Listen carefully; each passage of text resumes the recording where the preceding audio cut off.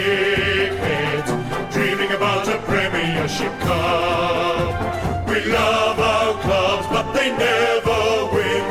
2 flags in 100 years. That shit house. If you think we'll be insightful, clever, or just well researched, we're here to say that's not the case. We'll just go out and wing it. We are 2 guys, 1 cup. Hello and welcome to 2 Guys 1 Cup Summer Edition. My name is Charlie Clausen and this series is called My Club. And this week, the club in question is the St Kilda Football Club. So it's going to get very Saints heavy. Just a warning off the bat so you know. Comedian Matt Stewart has come by. He is the host of Primates and Do Go On, 2 fantastic podcasts that you should check out. But he's also a Saints fan. So we do get into the weeds a little bit. We start bringing up some players from the 90s that I think maybe, unless you're a keen follower of the Saints, you may not know. But I think it's an interesting chat. You hear 2 people who follow a club that has never brought them anything but disappointment. You hear 2 guys talk about why they choose to keep following that club. So if that sounds like a cup of tea, strap yourself in for the next hour, because here is Matt Stewart. Matt, thank you so much for being on 2 Guys 1 Cup, My Club. It was a long list of celebrity supporters of St Kilda to pick from. There was Molly Meldrum, Shane Warne, Eric Banner, but I thought we'll go for the biggest star, Matt Stewart. Welcome to the show. Yeah, was it me or Goxie? That's what I was wondering. And well, it's funny. I've been sort of going through the list of all the teams and people that I kind of know or could reach out to, and St Kilda had the longest list. I mean, bizarrely, the team that probably has less to talk about in terms of football success has the most amount of people who can talk about it. Yeah. Well, yeah, there was a video, you were possibly on it this season, thanking the supporters, and it was from club ambassadors. I don't know if you're involved in that, but it was. Because it was you, Goxie, and everyone else was a newsman or a weather person. Yeah, well, I remember I was at an event, a Channel 7 event a few years ago, and I ended up talking to Sandy Roberts somehow. And I didn't realise that he was a St Kilda supporter as well. Did you know that? No, I didn't. I mean, we're everywhere. Sleeper cells. Just waiting for that. Yeah, I mean, elusive Gil McLaughlin, right? The boss of the whole thing's on board. Or he says he is. He doesn't seem to do us many favours. Do you ever think as a Saints supporter, like, you know, you sort of see the bandwagons of like Richmond or whatever. I know we're a small club, like membership wise and you know, just statistically we're a small club, but I always feel like there's a lot of dormant St Kilda supporters. I know during our peak period, sort of 09 and 10, we maybe got to like 40,000 members or whatever, but I feel like if we could just snag another cup, that you would see the entire peninsula come alive. 100%. Yeah, there are a lot out there. I'm sure, I don't know if this was a myth that I was sold as a kid, but I was told that we had the most dormant supporters That's in the a league. myth. That is a myth, yeah. Well, I don't know. I mean, how do they qualify? I'm like, I believe that. Yeah, I guess it's maybe it just can't. If they counted everyone who said I have a soft spot for St Kilda, then maybe that would add up. You know what? I think that is legitimate. There has been a number of guests so far in this version of 2 Guys 1 Cup who have. I mean, I find it a bit patronising, I'll be honest with you, but most of them will mention at some point that they have a lot of affection for St Kilda. But what I hear when they say that is your club was never a threat to my club, therefore I do not fear you. Yeah. The soft spot goes away very quickly as soon as success arrives. Look at Richmond. That happens every time. Look at Richmond. They were exactly. Everyone's lovable, cuddly, like sitcom next door neighbour. You're just waiting for Richmond to stumble into the kitchen and slip on like a banana peel. But now it's like, oh, now they're like Tom Selleck. They're Magnum PI. They're cool. They strut. They get up the girl. Yeah, and you're sitting in the corner just looking at them, hating them. Do you get jealous of other clubs' success? Yeah. Like, are you a bitter supporter or are you kind of resigned to that's what a St Kilda supporter is? I'm not. I don't think I'm bitter necessarily, but I do get jealous. I'll normally, like when a grand final comes around, I'll barrack for the team who I have the most mates to go for because I sort of feel like I can live through them and I know that they're at least enjoying it. But I'm always jealous that they get to at the same time. You know, like Collingwood supporters talking about the drought from 1990 to 2010. And so that's not a drought. That's not a drought. If you've had multiple in your lifetime, 2 different teams in your lifetime have won a premiership, I mean, come on. I just want one. I 100% get that. I mean, how do you feel like it would change your life to get that second flag? I don't know. It feels like a weight would be lifted off my shoulders. My posture would improve. I'd walk taller. And I'd care less about football probably. You know, it'd be like a thing that I've now done. I'd still follow it, but it wouldn't matter quite as much. Just one is all I need. So why do Hawthorn supporters keep watching? I don't get it. I don't understand how they care still. Like, what does it mean to them? Oh, we won another premiership. Cool, chuck it on the pile. Yeah, I don't understand at all how they can front up year after year and give a shit about it. Yeah, I always find it staggering, even talking to like Carlton supporters who have had a really, rotten 20 years, but they got 15 flags. You know what I mean? Like, I often tell this story about when the club invited me down a couple of years ago to check out the redevelopment at Moorabbin and going around and seeing all the brand new facilities, which are great, but then sort of being led up this kind of little catwalk to where the Lone Premiership Cup, like a Diamond in a Heist movie, the Lone Premiership Cup in a glass box, and it looks over the ground, and I'm sure it's meant to inspire the players. But I reckon if I was training at Moorabbin and I just saw that one flag looming over me, it would be an awful lot of pressure. Yeah, it's a big shadow it's casting. Although, what they should do is chuck the Wizard Cup next to it and the Ansett Cup, and then all of a sudden our cupboard looks pretty full. So tell me, where does your St Kilda journey begin? Is it a family thing? Did you pick them? No, it's a family thing. I was assigned the team, but I actually was born a Carlton supporter. My mum was a Carlton supporter, and her side of the family's Carlton, and my dad's side is St Kilda, but he was told to change as a kid. So he grew up in Moorabbin. Both my parents did, Moorabbin and East Bentley. Right. And they were going for the Saints before they'd even moved to Moorabbin, my dad's family.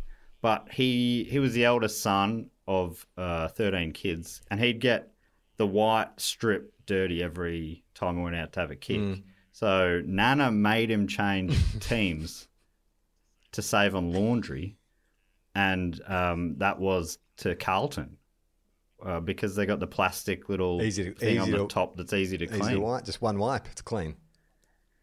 So he met my mum as a Carlton supporter, and they were both Carlton supporters, and they moved to the country where me and my siblings were born. In Charlton, we were living, and their local team was the Charlton Blues, who wore the Carlton jumper and everything. So to me, I reckon I probably saw Charlton play more than Carlton, but I was a Carlton supporter till we moved to Moorabbin in 1989. They moved back to town, and I remember my uncle John sat me down. He took me away from the family, my dad's brother John, and he sat me down in the front room and he goes, "All right, Matt, you're a Saints supporter now." And I said, "Okay, John." I had no idea what it meant. I didn't realise he was trading me from the most successful of all time to the least successful.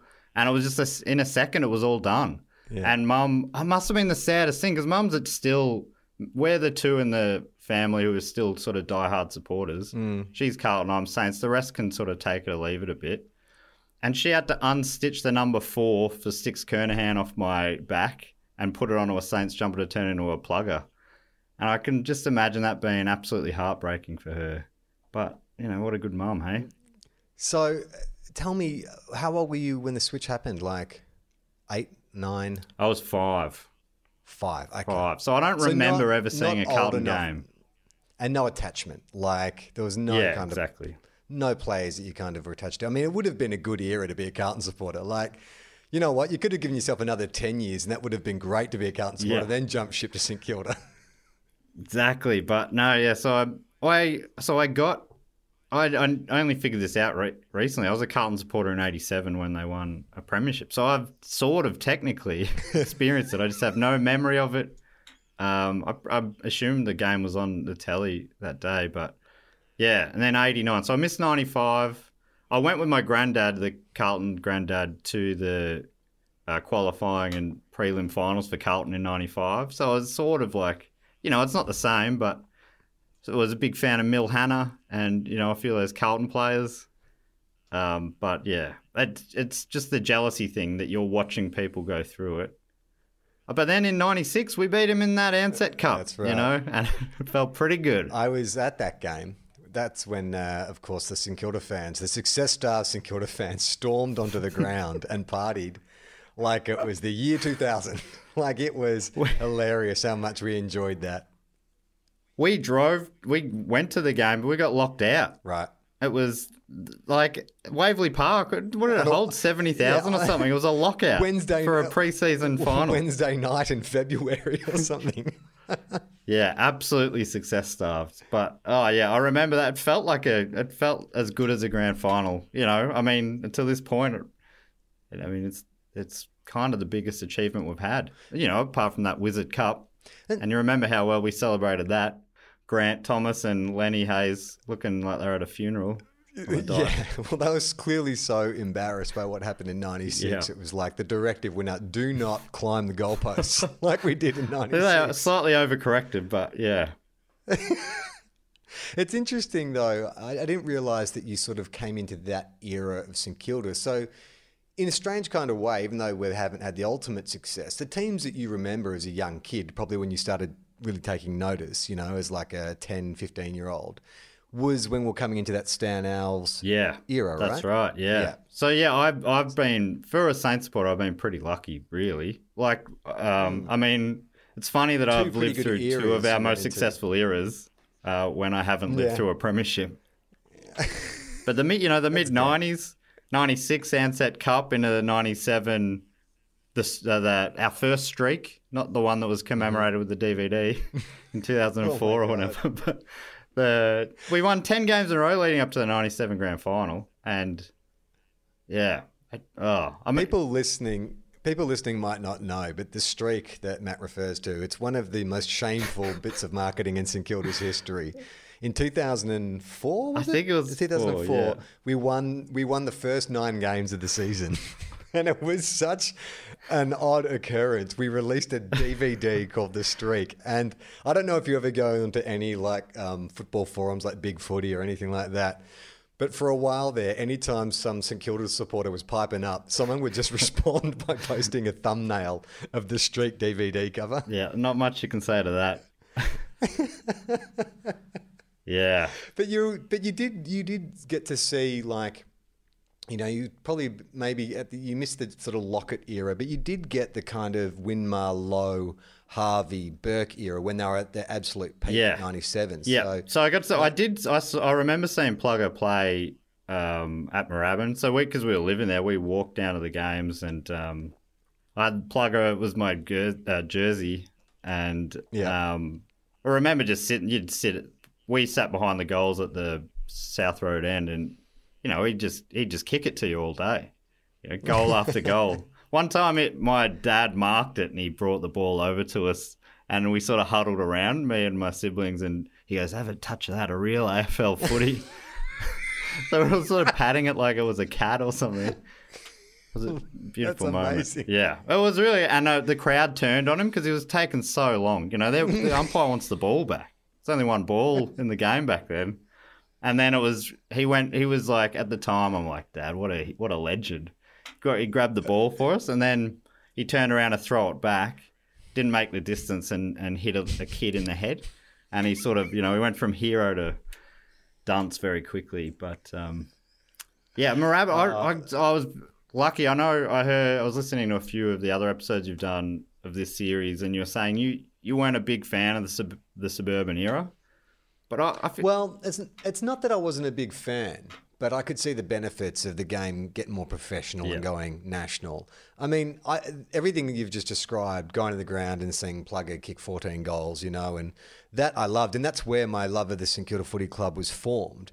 But I think, like anything, Matt, you grow and mature and you want different things, you know, like suddenly I want kind of a nice big clean ground with good parking and, you know, easy access to an ATM. And so it's just more that, you know, I wanted the game to mature with me. And so, I guess rugby league sort of probably halfway between where it was, AFL was in the 80s and it is now. And it's, I don't know. I definitely have some romance for the suburban grounds, but it is good that the league is viable as well. Yeah, well, I think what the answer is, you want like viable. A viable AFL means a viable amateur league means viable junior league. So I like nothing better than a country football game. I love like parking your car on the hill and honking your horn after a goal and all that kind of stuff. But for those clubs to get money and exposure and sponsors, then we need a super professional outfit. Like when that thing comes up where I talk about I like football better now, it's also just because I want the game to succeed. Like I honestly think I grew up following a lot of sport, but this is the only one that stuck with me. And I think that's because it's the best game in the world. Yeah. Yeah, I'm with you. I follow a team in every major league in the world, but only one I really properly follow. And it's the Saints and AFL. I also like going to the bigger grounds and stuff. But I'm loving how like the Saints have now got an AFLW team and they're playing at Moorabbin. So Moorabbin's the home ground. So I'm planning on getting down to games there, and you can sort of have the best of both worlds a bit.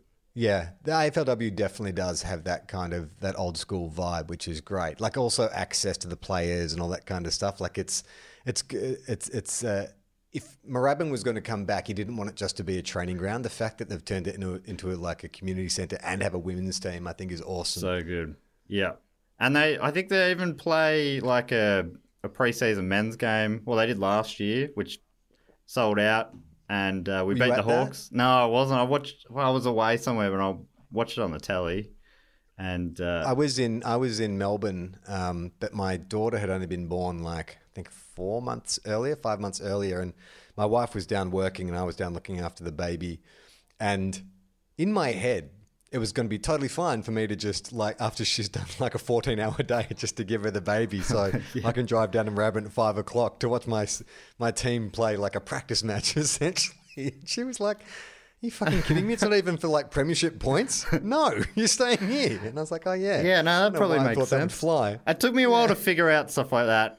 I remember going to see a game, not a final or anything, just a home and away game, and then rocking up to a good mate's 21st birthday at 11:30 wearing a Saints jumper and going, "Oh, anyway, happy birthday, mate." Like, where are your priorities going on there? So strange. Looking back, I think it wasn't until I was probably about 18 or 20 or no, it would have been later than that.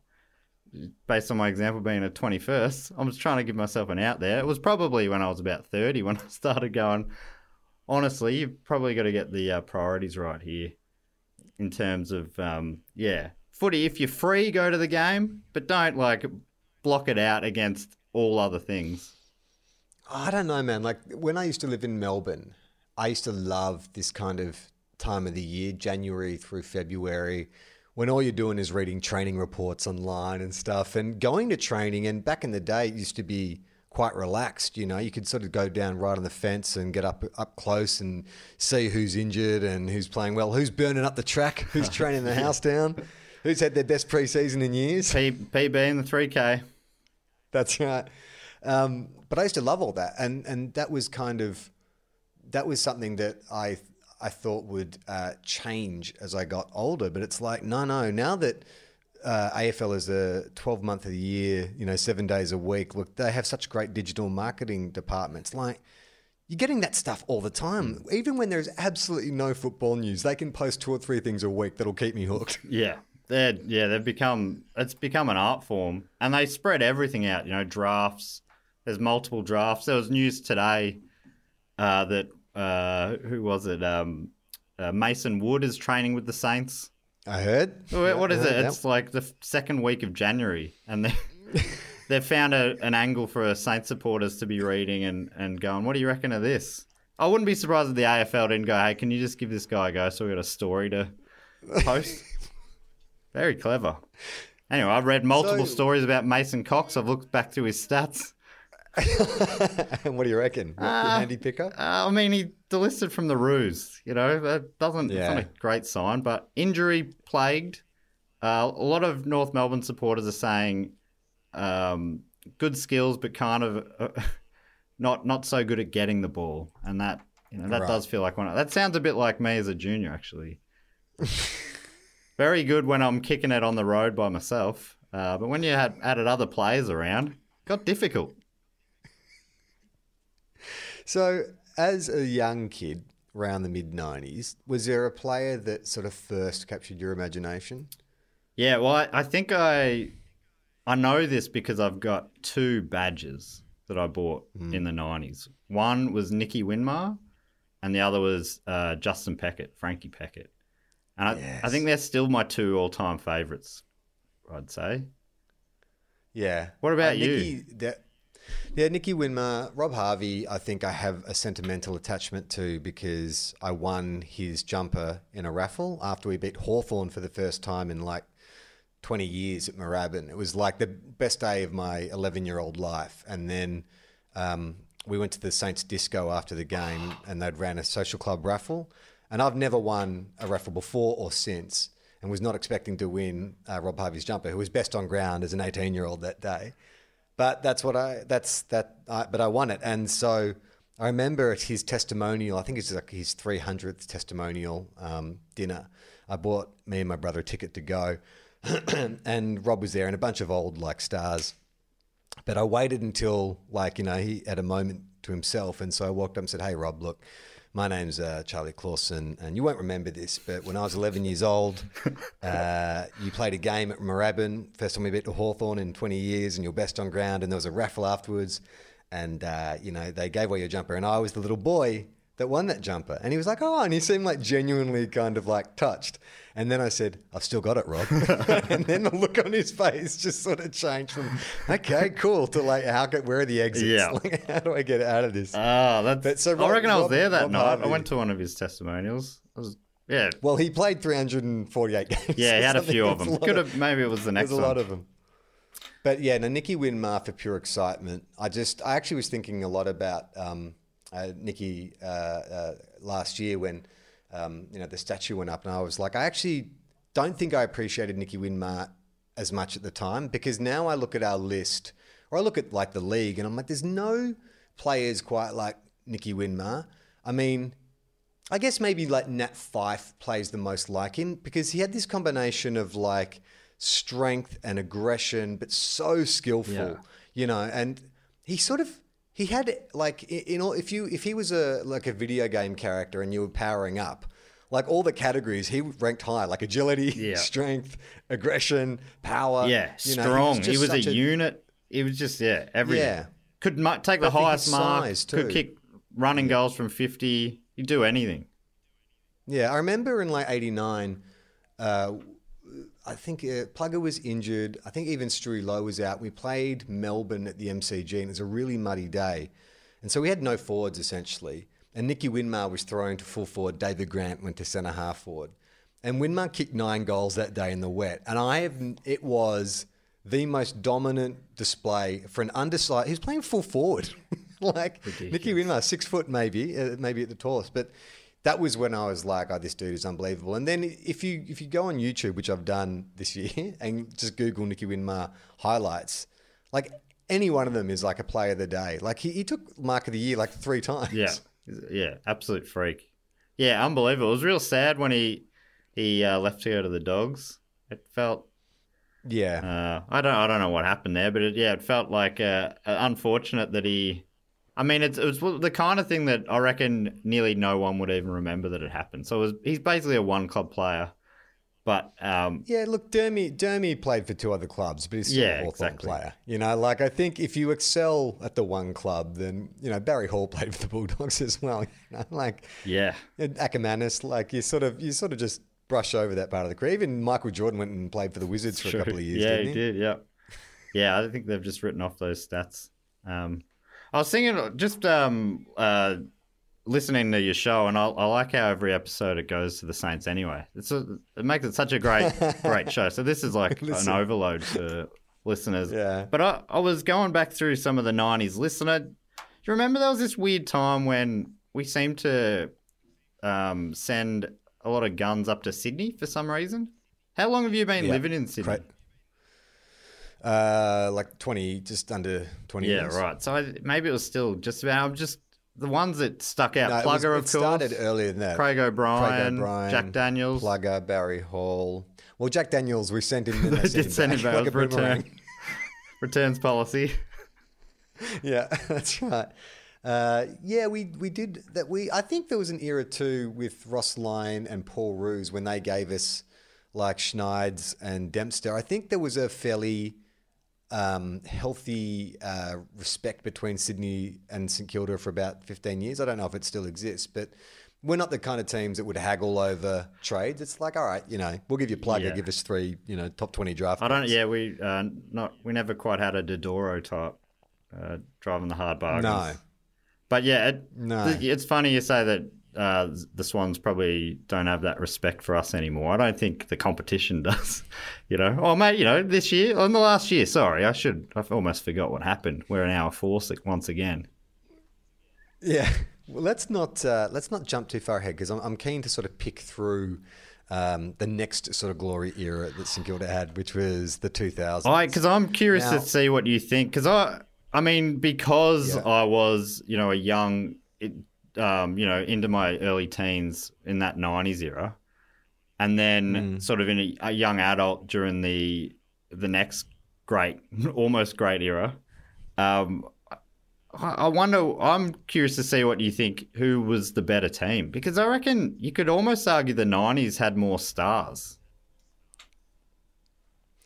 Yes, yeah, I think, you're right. I think the 90s had more stars, but I think 2000s are a better team. Yeah. And I think that, I don't know how you feel about Ross Lyon, but I think maybe he was a better coach. Maybe not strategically, but in terms of getting like players to do what he wanted. Because you know how Ross seemed to have this game plan where if you have like 5 superstars, then you can fill the rest of the team with, good ordinary players and that'll get the job done. And I feel like maybe that was Ross's shortcoming in the end, because if you look at his recruitment and stuff, we never really kind of went in for top draft talent. We traded really badly. And I think that, Stan Owls had like a bunch of superstars, and even our role players were exceptional. Remember that was when, I've forgotten his name for a second, the full forward, he played like 4 amazing seasons. Jason Heatley. Jason Heatley. Yeah, the Western Australian guy. Like, he was a role player and he kicked like 90 goals one season. He came out of the clouds. That was amazing. Yeah. And he just didn't miss. That was, those players. And Memories, who we is one of those guys now. But we haven't really had many for a long time. That player where you just like, they mark it and you sort of pencil it in. Plugger was always like that. Yeah. I believe the technical term, Matt, is dead-eye dick. That's it. Love those dead-eye dicks. Yeah, so I think that there's an argument to be made that we had more stars, definitely, in the 90s. And those were the players that, kind of captured my imagination as a kid. But that might also be a product of the age I was at. Like, when I think about posters and stuff that I had on my wall, when it got to the noughties, I was in my early 20s. I actually had a bit of a break from football when I moved to Sydney. So we came out in 97, 98, bombed out of the finals, and then Tim Watson came and everything fell to shit.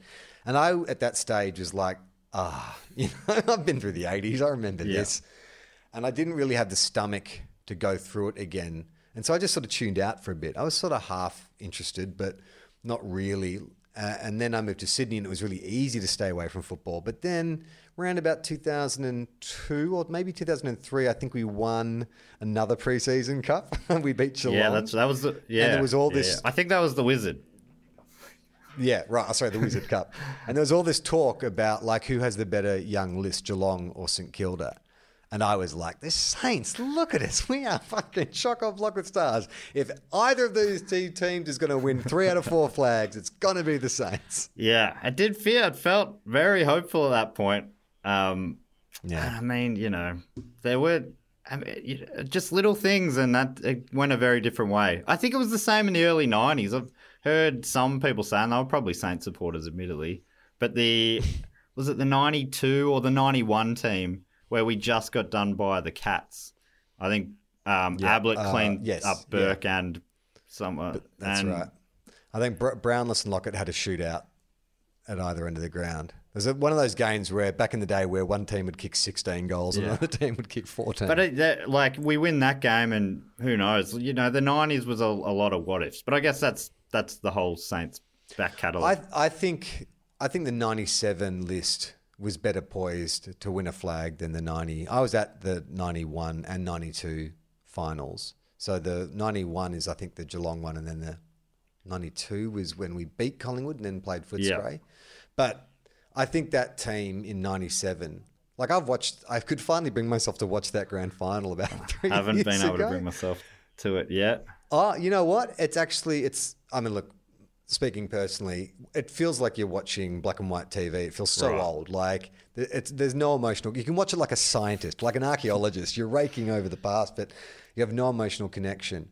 But you look at that team, you know, with Ozzie Jones and Joel Smith and Jason Heatley, and that's not even to count Lowe, Burke, Harvey, Winmar. The thing that killed us that year was Peter Everett was having an amazing season, and then he broke his collarbone. The next game, Lazar Vidovic gets rubbed out, I think, or maybe he gets injured. I think he was injured as well, maybe. Yeah, but so we went, and then who was it? Brett Cook, I think. Yeah, sounds. So it was a guy who maybe hadn't played a game before. I think they found the closest, tallest man, and he was in. Yeah, they went to High and Mighty, the men's clothing store. Big Brad, the first guy they saw. Yeah, did you go to that game, 97? Yeah. So I went to all the finals that year. I mean, I would have gone to every game in Melbourne pretty much that year. And well, sorry, we should backtrack then, because prior to that, the prelim against North Melbourne, that may be close to my greatest football memory. It's right up there for me as well. Because that felt like that was the harder game. You know, that was, we won. If we get through this, then we should be able to beat the Bulldogs or the Crows, you'd think. And then where the Bulldogs seemed like the bigger threat and they went down to the Crows, I was like, oh, this is all setting up pretty nicely for us. But yeah, because it was a Friday night game and they owned Friday nights, the Roos, back then. Yeah. So I was going to that game expecting to get done. As well as, I mean, they were already a very handy team. They won the premiership the year before, right? Yep. That's right. You know, it was Carey and Archer and all that. And I think I was on the wing where, what happened? There was like a big collision with Archer and what was it? No, thinking McKernan. There was a big sandwich. We gang tackled McKernan over the line and broke his collarbone and took him out of the game. And that was big news. That was like he was a Brownlow favourite that year or something. Yes. Well, I think, was that the year that Harvey beat him with the asterisk next to his name? Maybe, or did he beat Grant? Oh, Grant with the asterisk, right. I don't know if it was McKenna. Yeah. Yeah, no, that being at the MCG with a crowd that big and that ecstatic is the closest that I've ever come to what it must feel like to be at a winning grand final. Amazing. Like I remember, I was there with my brother and his wife and his wife's brother, and immediately hatching plans about who's going to get to Moorabbin. Yep. Like my sister-in-law's brother was going to jump on the train then and just like camp out, lie at the front of Moorabbin and get We had tickets. the same thing. We were around at our Arnie's place, and I reckon, you know, it would have been 30 family members there, all on like working the phones, trying to figure out how... Working the phones like a telephone. Yeah. Well, there would have been, you know, just the landlines. I don't know. Yeah. I don't know. Fucking rotary phone. God damn it. I can't dial fast It just enough. felt like, everyone had an in somewhere that they thought, we'll get everyone sorted, don't worry. And I didn't, I was lucky enough to get a ticket. But it seemed like everyone in the world wanted to get a ticket, so it felt unlikely. But I was because I was living in Moorabbin, I guess. Everyone in Moorabbin wanted one. Blissfully ignorant, though. I remember sort of being part of these plans, but just assuming, I'll get one. Not realising until I got much older how fucking hard it is to get a grand final ticket. Like, it's really hard. Yes. I didn't get one in 2010. I got one for the replay, but I didn't get one for the draw. Oh, good. Yeah. So I got Lionel Richie, who did pre-game at the draw. Yeah. Probably no one up there with... How well did they do to get Lionel at the last minute? Hunters and collectors, I'm guessing. Yeah. I think 09 was Farnsey, I'm pretty sure. I can't really remember anything about the pre-game entertainment. Like, I must admit that the 2009 grand final I was very calm. I felt like we had that game. Like, I think the longer it went on, the more nervous I got, because in my head I thought, we're dominating gameplay. Yeah. You know, we're beating them in all the key statistics. We're just not putting it through the middle. Eventually that'll correct itself and we're away. It's a wet day, 3 goals in front, we'll do it. And so I think I just kept... Because I'd seen us do it all year. We only lost 2 games for that year. I'd seen us shrug off dogged opponents before. We just out-muscled and out-gritted teams. And so I remember at quarter time, I think we were a goal up or maybe a couple of goals up, and I was feeling pretty confident. I was like, oh, that's a... You know, we missed a couple, you know, hit the post, that kind of stuff. I saw Nick Revolt. You remember that insane mark he went for on the wing in the first quarter where he just completely... I mean, I know he took a lot of those marks. But in the first quarter, he did this kamikaze thing where he just went fucking head over heels for this mark and landed on the back of his neck. And I thought, oh, he's dead. But the siren went for the end of the first quarter. And I remember being like, all right, I'm going to go to the bathroom. I reset. But I was feeling really calm. I was like, I like what I saw. And then this Geelong dude out of nowhere, like I was in my own head just like thinking, you know, through the game.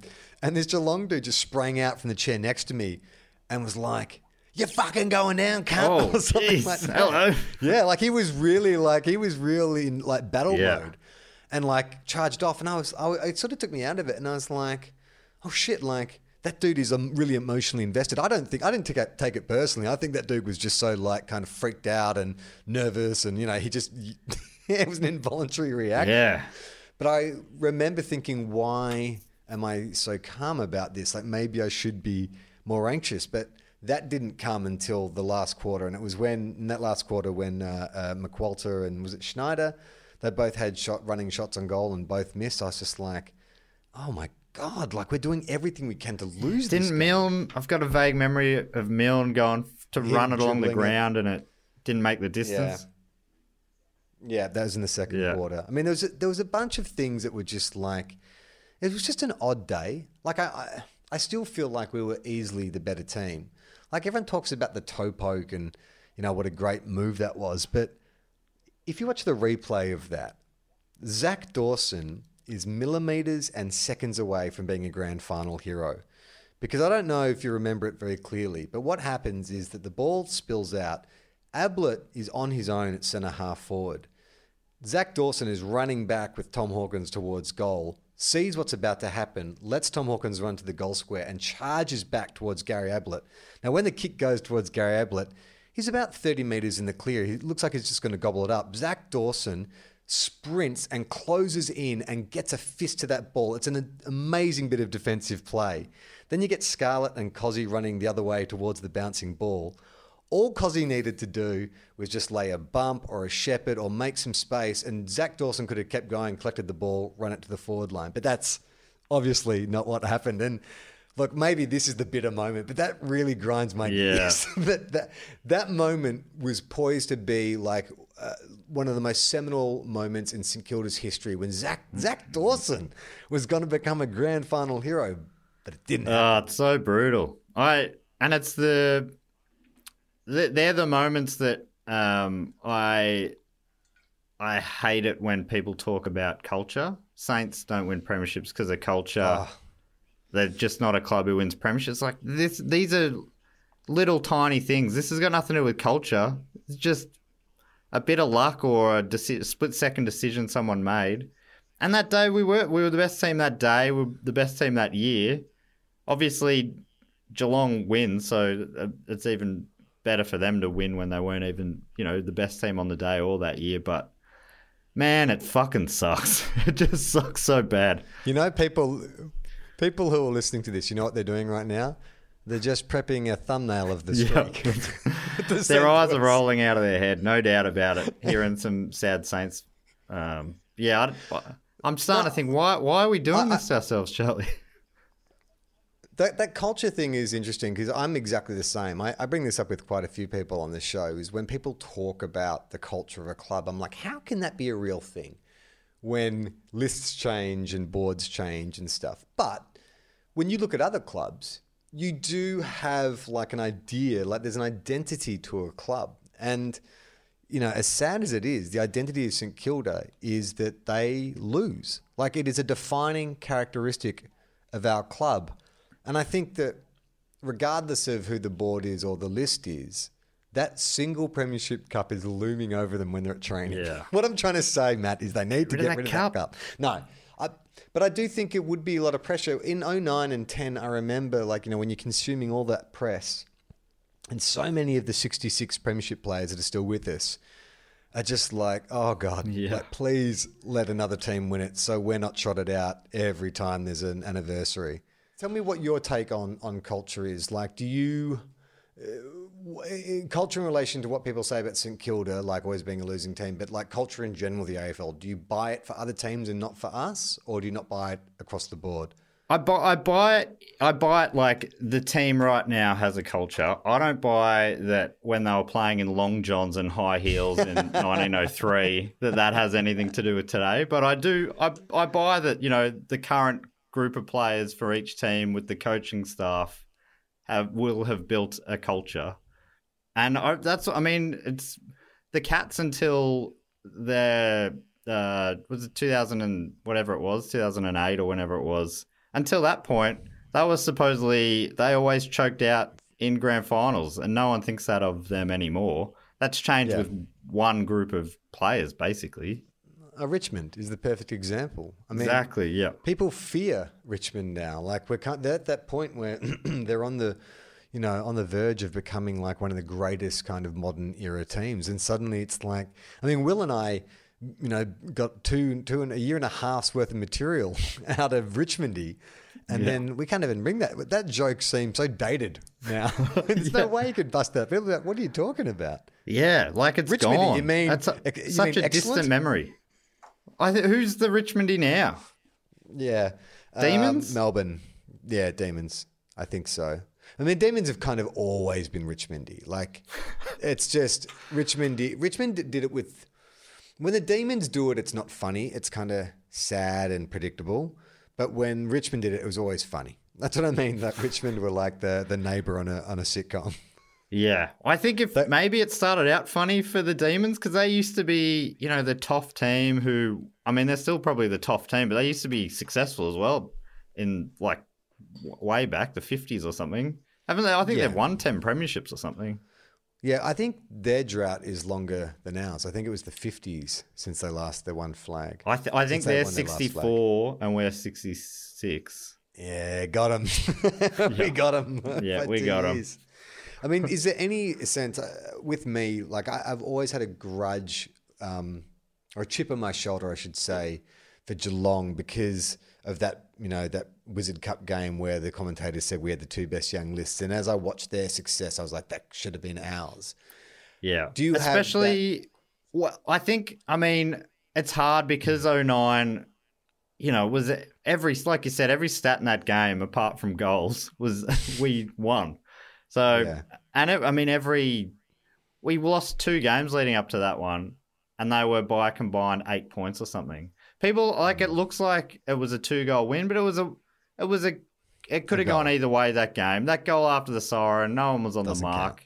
Yeah. He was able to dribble it through. Rook and Tom Hawkins hit the post. Yeah, exactly. It didn't just hit the post; it ricocheted on a 45-degree angle. I can't understand how that was paid a goal. That I do find that game to be that's probably the most heartbreaking game of my time with the Saints. But one of my best mates is a Geelong supporter, and he's so magnanimous, if that is what that word means. He's very, very kind about it. I remember the game that we won during the year, the home and away game, that went end to end. And we were up. We sort of dominated that one as well. And King took that huge mark. Was it King? Gardner. Yeah. Gardner, sorry. Took that huge mark in the goal square. And we were standing behind the goals going, honestly, you guys are great. And he's going, no, the Saints deserve this. It was pretty funny, actually. Because I guess we were 2 kind of losers back then. Even though he was coming off a premiership. I forget that. I reckon I'd be the same after a premiership. Yeah, mate, you guys are the best. Don't worry about it. I would be so generous. I've witnessed it firsthand with Will. Like, the whole premise of Two Guys, One Cup was, two guys commiserating over their club's lack of success. And in the very first year of the show, the Bulldogs win a flag and torpedo our whole concept. But I was really hoping that you were gonna be able to use that magic for us as well. Yeah. Well, fuck, I tried. I mean, he came up with a slogan and stuff. Was it Reverse the Curse in 2016? And I was like, Annex the Hex. And someone said, you don't know what annex means? I'm like, yeah, I don't. But Will has definitely, the change I've seen in him, he's relaxed. Everything that you mentioned earlier in the episode, where I think I would, just chill out for a bit, not be so focused on it. That's exactly everything that's happened to Will. Like, the Bulldogs have had a fairly disappointing run since their premiership, but Will's okay with it. He saw a flag, so it hasn't stressed him out too much. And I mean, they have been disappointing, but they've still given some value. Like each season, they've had a spurt. They've always felt like they could. They did it that year. Why can't they do it again? So I think they've given the gift of, belief. But we could do it from anywhere. It's a bit like the Wachowskis or M. Night Shyamalan, though. It's like, but The Sixth Sense was amazing, and The Matrix is amazing. And so we keep waiting for the Bulldogs to fucking, that first thing you did was awesome. Just do that one again. It's like, we only had one of those in us. Yeah, which could have been the Saints in '97. I felt like everything came together that year. It was a streak at the end. I think we won the 10 games into the grand final. We were leading at halftime into the third quarter. We just ran out of gas and ran into Jarman. But and that would have been seen like that. And because I was pretty young then, I don't think I would have appreciated it as much. But that was the perfect setup for us to win in 2009. And I mean, just be happy for the rest of my life. Well, it was just such an outstanding season. Like, to think that we went, we won every game but 2. I remember actually, and I never post on football forums, but I like to just float in and just sort of see what's going on, see what the scuttlebutt is. Sensational.com, is that still going? Yeah, Sensational still going, and I still go to it, even though every Saints supporter tells me, what are you doing? Like, don't go into that sewer. And it is a sewer. But I like to kind of see what the most polarized views of my football club are. Like, there's people who post on Sensational who seem to hate St Kilda and hate football. Yeah. I don't understand why they continue this misery. Never optimistic. Every draft pick's a dud. Every recruit's shithouse. Our midfield is always B graders. It's like, I understand, like, the kind of, I question why I support football, but I still feel like even when they're shit, I get some joy out of something. There's a player who will, like, I'll get hopeful about, but I don't go there and hate. I don't go there and fucking hate on everything. No, I don't get the point of that. I go there and feel sad sometimes, but I don't. I don't really get angry. They're going through it as well. Yeah, it's fun. I don't get those supporters. I know a few Saints supporters who are like that toxic kind of vibe, and it's no good. It's not good. Yeah. It's not good for anyone. Like, why you suck the fun out of footy to anyone around you when you're like that, I reckon. Yeah, it's this, I put them in the same category as the same Saints supporters who also believe the AFL is out to get us. Yeah. There's always like this QAnon style kind of like, oh, of course we lost that game. The umpires are against us. The AFL want us out of the league. It's like, they fucking don't, mate. Like, they've been propping us up for 10 years. The boss is literally a Saints supporter. But yeah, I think that is exactly what those groups are like. They are QAnon, what do you call it? Bubbles. What do you call it? Like a vacuum sort of. There's only one. Yeah. They're just confirmation bias. Yeah. And yeah, I used to spend. There was a time I was in Sensational a fair bit, but yeah, I've dropped off and haven't been in there for years now. Yeah, I still. It's funny because we've had such a dry 10 years. I really fell off big footy in a big way because I didn't want to go on and see, like, someone started a thread about, is St Kilda the worst team? Like, how low will St Kilda finish this year? But when we're winning, it's great. It's great because I mean, you talk about sort of like magnanimity, magnanimousness, magnanimity. What is it? Magma. Magma. I think it's magma. It's red hot lava. But when after a victory, I like to go onto Big Footy and go to the game thread and see supporters from other clubs like doff their hat. Oh. I'm like, oh, validation. Yeah. I like this. Oh, especially if it is a supporter of the other club. I'm always like, classy. That is classy. Very classy. That is classy. I love that. I hate the opposite of it. I think bad losers or even worse, bad winners. I never get that. I've seen a few friends on Facebook after Richmond's wins will go on to posts about who they beat, the GWS, don't deserve to be in the league and that sort of stuff. Like, why are you thinking about that today, the day you've won a premiership? That's bizarre to me. I just would be, I don't know where I'd be. I've told everyone, if we ever win a premiership, don't expect to see me. Don't worry about me. I'll get in contact sometime in the next week or so. I'll be leaving with my passport. I'll wake up where I wake up. I have no idea. But I certainly won't be online making fun of the opposition. What a weird way to enjoy a win.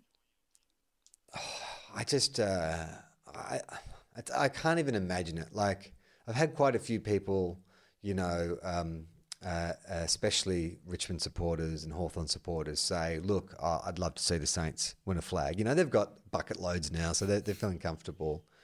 But I honestly...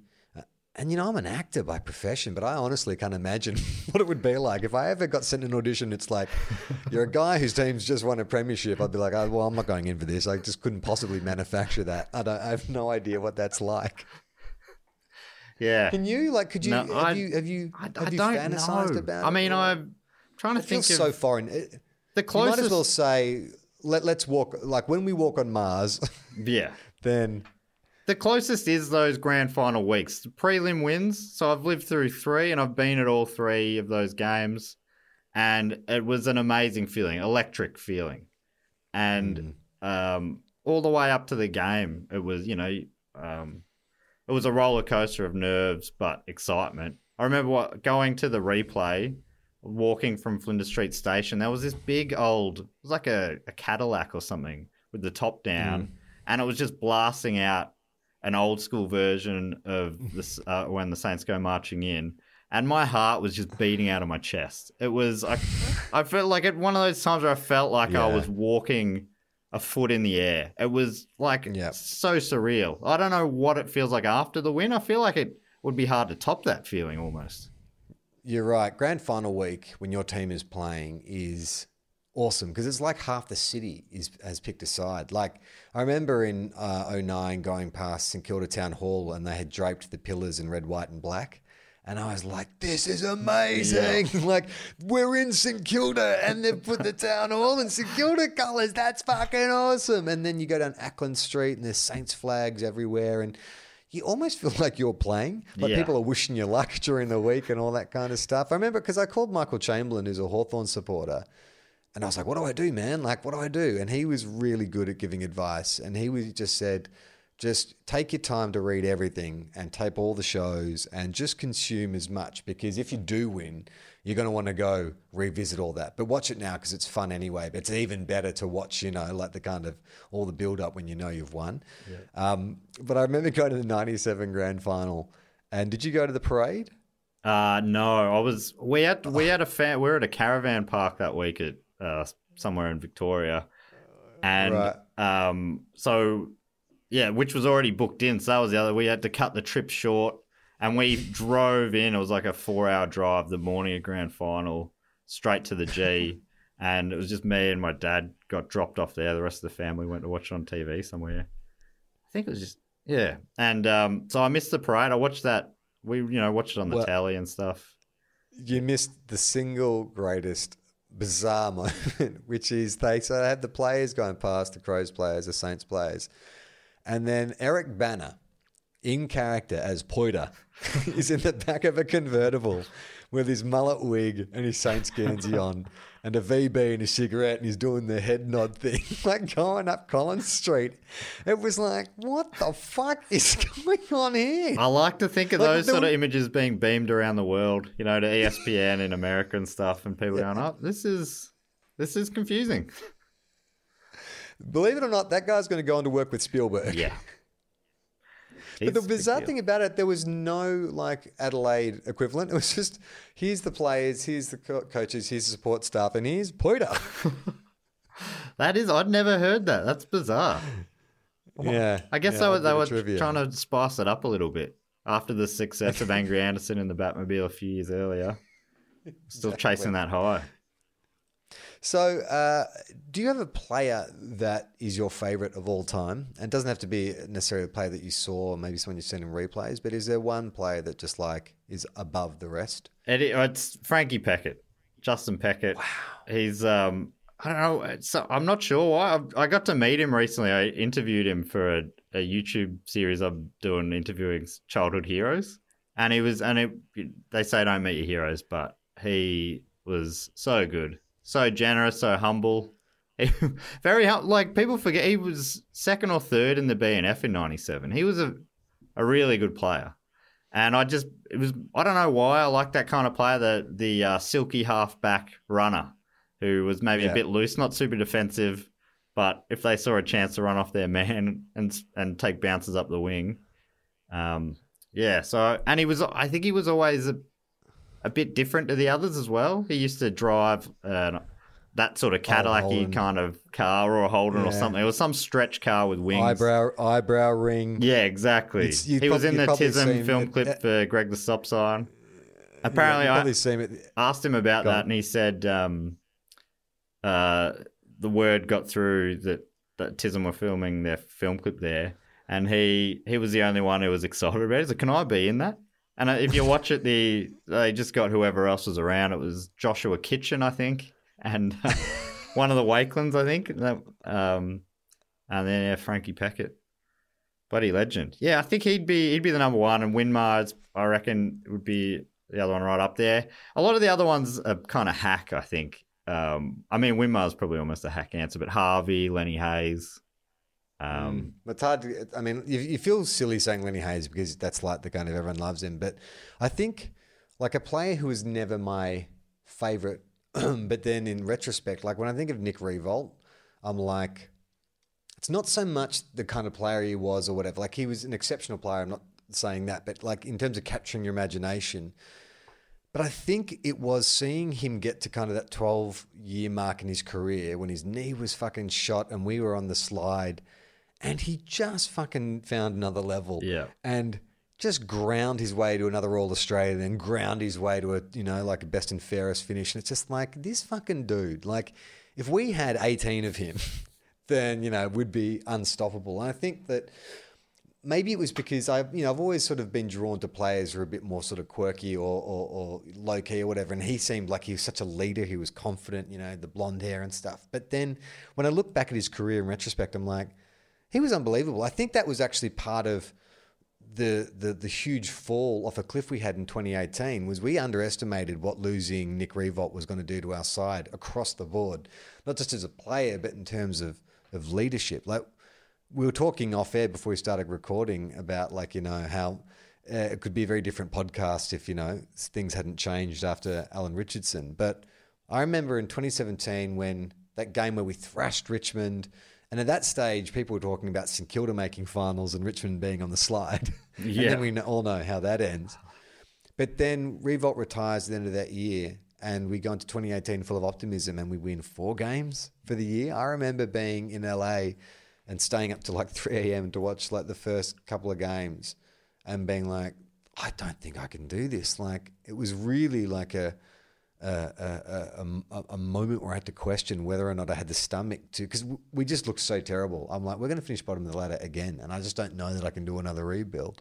Yeah, I think the hope, and I almost believed it. The hope was that he'd leave the power vacuum, and it would mean other players had to step up, but they just didn't do it. And there was that crop of players. A fair few of them have left now, who were kind of the group of up and comers who never quite took the next step. Bunch of top 20 Mav Weller picks. and Nunes. Blake Acres. Yeah. So, I'm not sure. It is a funny transition from Nick Revolt to Jaron Geary as well. And just in terms of everything about him, I think Yeah. Geary's a good captain, and he's like kind of old school, body on the line. That famous photo of him with the stitches all the way down his leg. But yeah, very different. You know, Revolt was a once in a generation player, and yeah, it was a big hole that we did not fill, and we're only starting to think about it now. If you put him into the team now, we would be a genuine premiership threat. You know, King's a few years away from being that sort of dominant player. Well, hopefully not that long. But so do you feel like last year, obviously, I think took a lot of people by surprise. I was quietly optimistic. I thought maybe it would take a longer time for 5 new players to gel. But I think what I saw this year was very different to what I've seen over the last 6 years. Yeah. In the sense that just from a pure enjoyment point of view, I think we have a lot of players like, Billings and Ross and stuff who are really good at doing their role, but they need clear direction. Like they need a clear thing to do.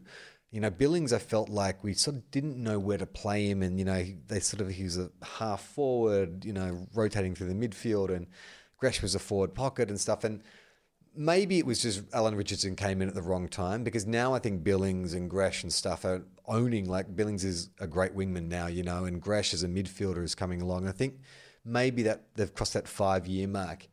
But the last year I just saw so much enthusiasm and appetite for the contest, and nothing to lose. To me, it felt like 2003 all over again. Yeah, when Montagna and Dalsano and that were just coming in. Yeah. Yeah, and it's just like, I look at our list, and there's a lot of players who probably people outside of the club would have no idea about, especially the young ones. But guys like Josh Battle, I look at Josh Battle, I'm like, this kid's pretty amazing. Like, he is a 6'3" midfielder who's really tough, and can take a great overhead mark, and we can put him at either end of the ground. How's that goal against the Giants in the last round, or I think, and yeah, he can do anything kind of, and he was battling to get a pardon that. He was struggling to get a spot in the team at the start of the year, and but I think that's the other thing when you bring in 5 players who are all top 18 or top 10 players in our team straight away, basically, that makes the list so much better instantly. So Seb Ross went from a BNF to now I think next year he'll be sort of on the bench, on the fringe of at full strength of not making the team. Or tagging. I mean, I think basically he and Jack Steele are swapped roles. Yeah. Jack Steele is now the distributor. I mean, it's so great too to have a player who, in the last 6 years, I would have been hard pressed to say, like, who's your A grader or who's someone you get super excited about. I've always liked Jack Billings. I was really hopeful about Paddy McCartan, same. The handful of games I saw, I was like, he just looks like a leader and he's such a beautiful kick and he's courageous. But this team and these players, like, I looked at Jack Steele and I'm like, well, Jack Steele's a fucking like dynamite midfielder. Then Dan Butler is probably as good as a half foot. How he didn't get All-Australian last year is crazy. Robbed. I reckon that would have gone off in sensational when that came down. But yeah, he was surprising me. I don't know if I was not paying enough attention or what, but I was so excited about it. Like, in terms of going above expectations, he just went over it 10 times for me. He just was amazing. Amazing year. It's sort of reminiscent to me a bit of what Paul Roos was able to do with the Swans, around 2004, 2005, which is they had 3 or 4 really good players, and then they would just cherry pick, players, big-bodied, mature players from other clubs, and just turn them into really good players. They were a good rehabilitation club for a while. And it's like, okay, so we've got Brad Crouch. We'll add that to, Jack Higgins and Dan Butler. Like, these are all good players who've proved themselves to some extent at other clubs and just been starved of opportunities. Like, if it's canny recruiting, because there's always this romanticism too, especially from hardcore St Kilda supporters. It's like you go to the draft and you get the best young players and you bring them up in the Saints system. And I'm like, why the fuck would you do that?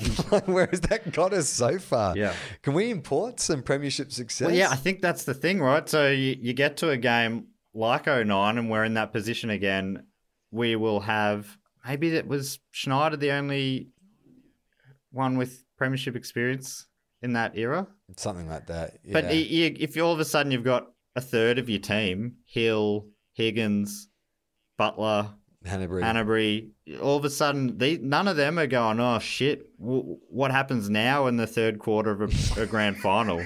And then you start to doubt yourselves. Who knows if that's what happened or not that day. You know, there were balls bounce in weird ways and whatnot, but the Geelong had the belief, I think, in the end that day. And I really do think that's what dragged them over the line. I'm not calling that culture. I'm just saying they won a premiership the year before. No, I love the idea of you take a camera into the St Kilda huddle at three-quarter time and literally Ross Lyon's like, shit, I didn't think we'd get this far. Does anyone know what we should do? And all the players just shake their heads. I don't know. Ask Schneider. Schneider's like, I vaguely remember. I think we got to kick goals, which he was not able to do, unfortunately. Yeah.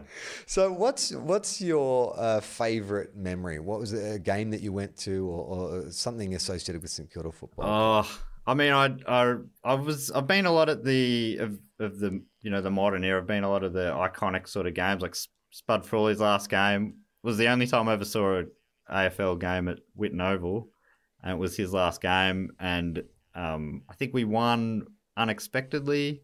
I was there at Princes Park the first time we beat Carlton in what the older people were making sound like, 100 years, but it was probably a couple of decades or something.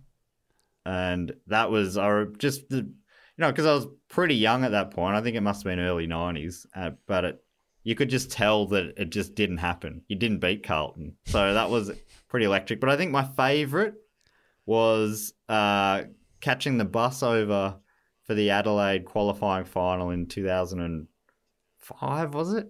When we finished. Wow, that was one of the best games where Rob Harvey kicks 3 goals.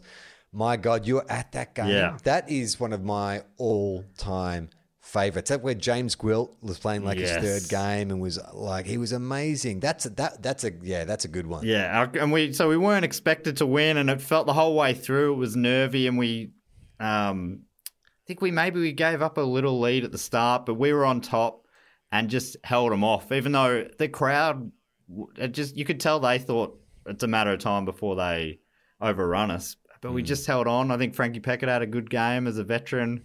Harvey was getting on, and he had a great game. Just sort of like he would have been 30, kicked the sealer, I believe, 37 or something at the time. Just still having a cracking game, and then. My mate was a water boy for the team at the time, so he sent me a message. He said, come have a drink with the team. So me and my cousin who'd caught the bus over went to the hotel, and they were just, not everyone, but some of the players. I had a lot of beers with Ozzie Jones, I remember that night. He was celebrating pretty hard. And then I remember Harvey came in and he went straight up to the rooms. I think he was keeping it pretty chilled out. But, yeah, it was so fun. Luke Penny, I think, was he there? That day? Yeah, the fullback. Yeah. I remember. Haas probably went up to his hotel room to break his patella. Yeah, that's that story right. about so he was off for a run. Yeah, that's it. Yeah. And it was just the game in itself was amazing. And then that night to party through the night, it was probably at the, I'd almost be embarrassed to do that now, rock up and go, oh, hey, guys. But I was just young enough and carefree enough to wander into the team party. And that's awesome. It's so appropriate too that a St Kilda supporter's most cherished memory of St Kilda is getting on the beers with them after a win. I was so jealous that you. I think the game in itself would have been enough, but that was just the cream on the cake. But hearing that you actually went to the Saints disco, that's just something I've only ever heard of. It's mythical to me. So I'm very jealous that you got to experience it firsthand and be a winner there.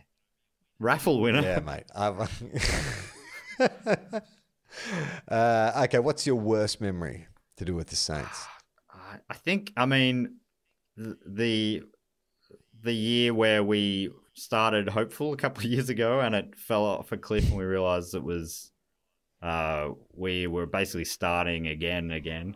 That was pretty low, but I think in terms of a single moment, it had to be the 09 grand final.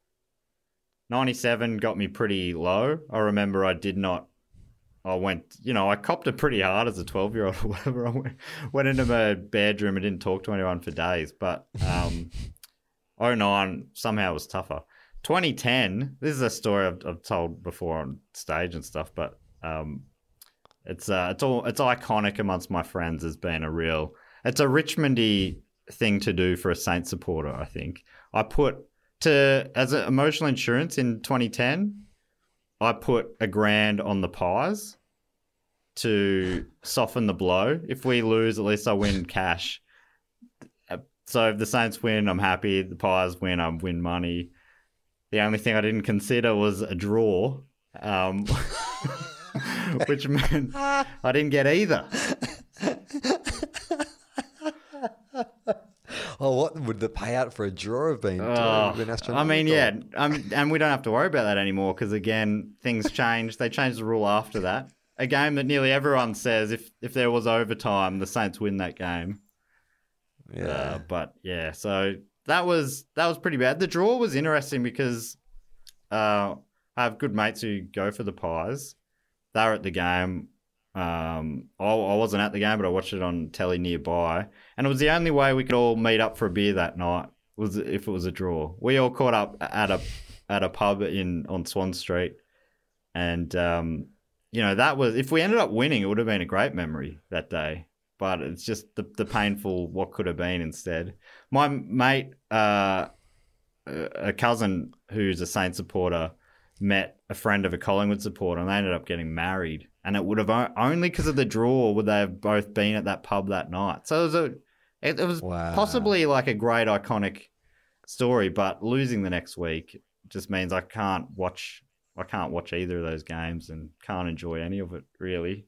And I lost all that cash. I haven't. Although I dipped back in and went again on the Pies the next week, so I kind of leveled it off a bit. But got some, good. Gamble responsibly, folks. Yeah, always chase your losses, your emotional losses. Matt, thank you so much for doing the show. Just one last question. If the Saints and the Saints women's team were to fold tomorrow, would you keep following football? Would you pick another club and carry on? So in this scenario, it's not relocating or merging. It's just they're done.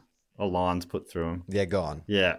Yeah, because I feel like if we were relocated, which is always in the back of a Saints supporter's mind, a merger or a relocation, I think I would probably just go with them.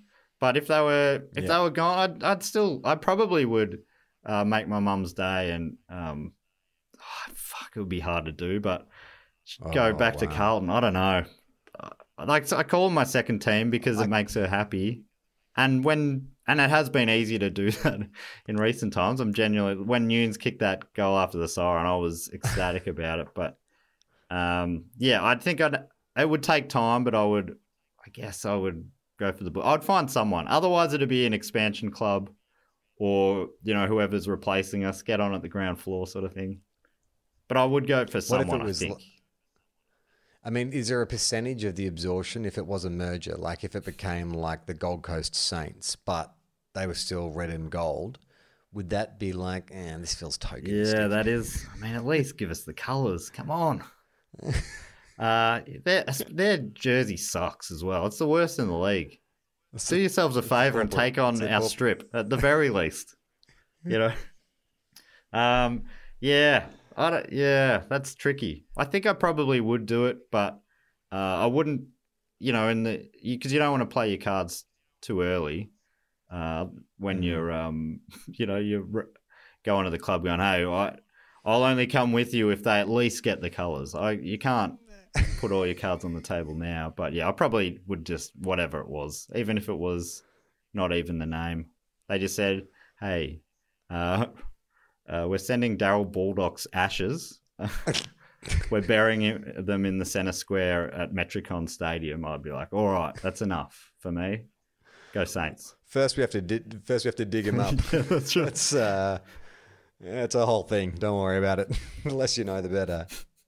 All right, Matt. Thank you so much for coming on the show. And any predictions for the Saints in 2021? I just hope we're amongst it again. I mean, it's all about expectation setting as a Saints supporter, and Real low. Setting keep real them low. Just want to be competitive. Want to be in the game.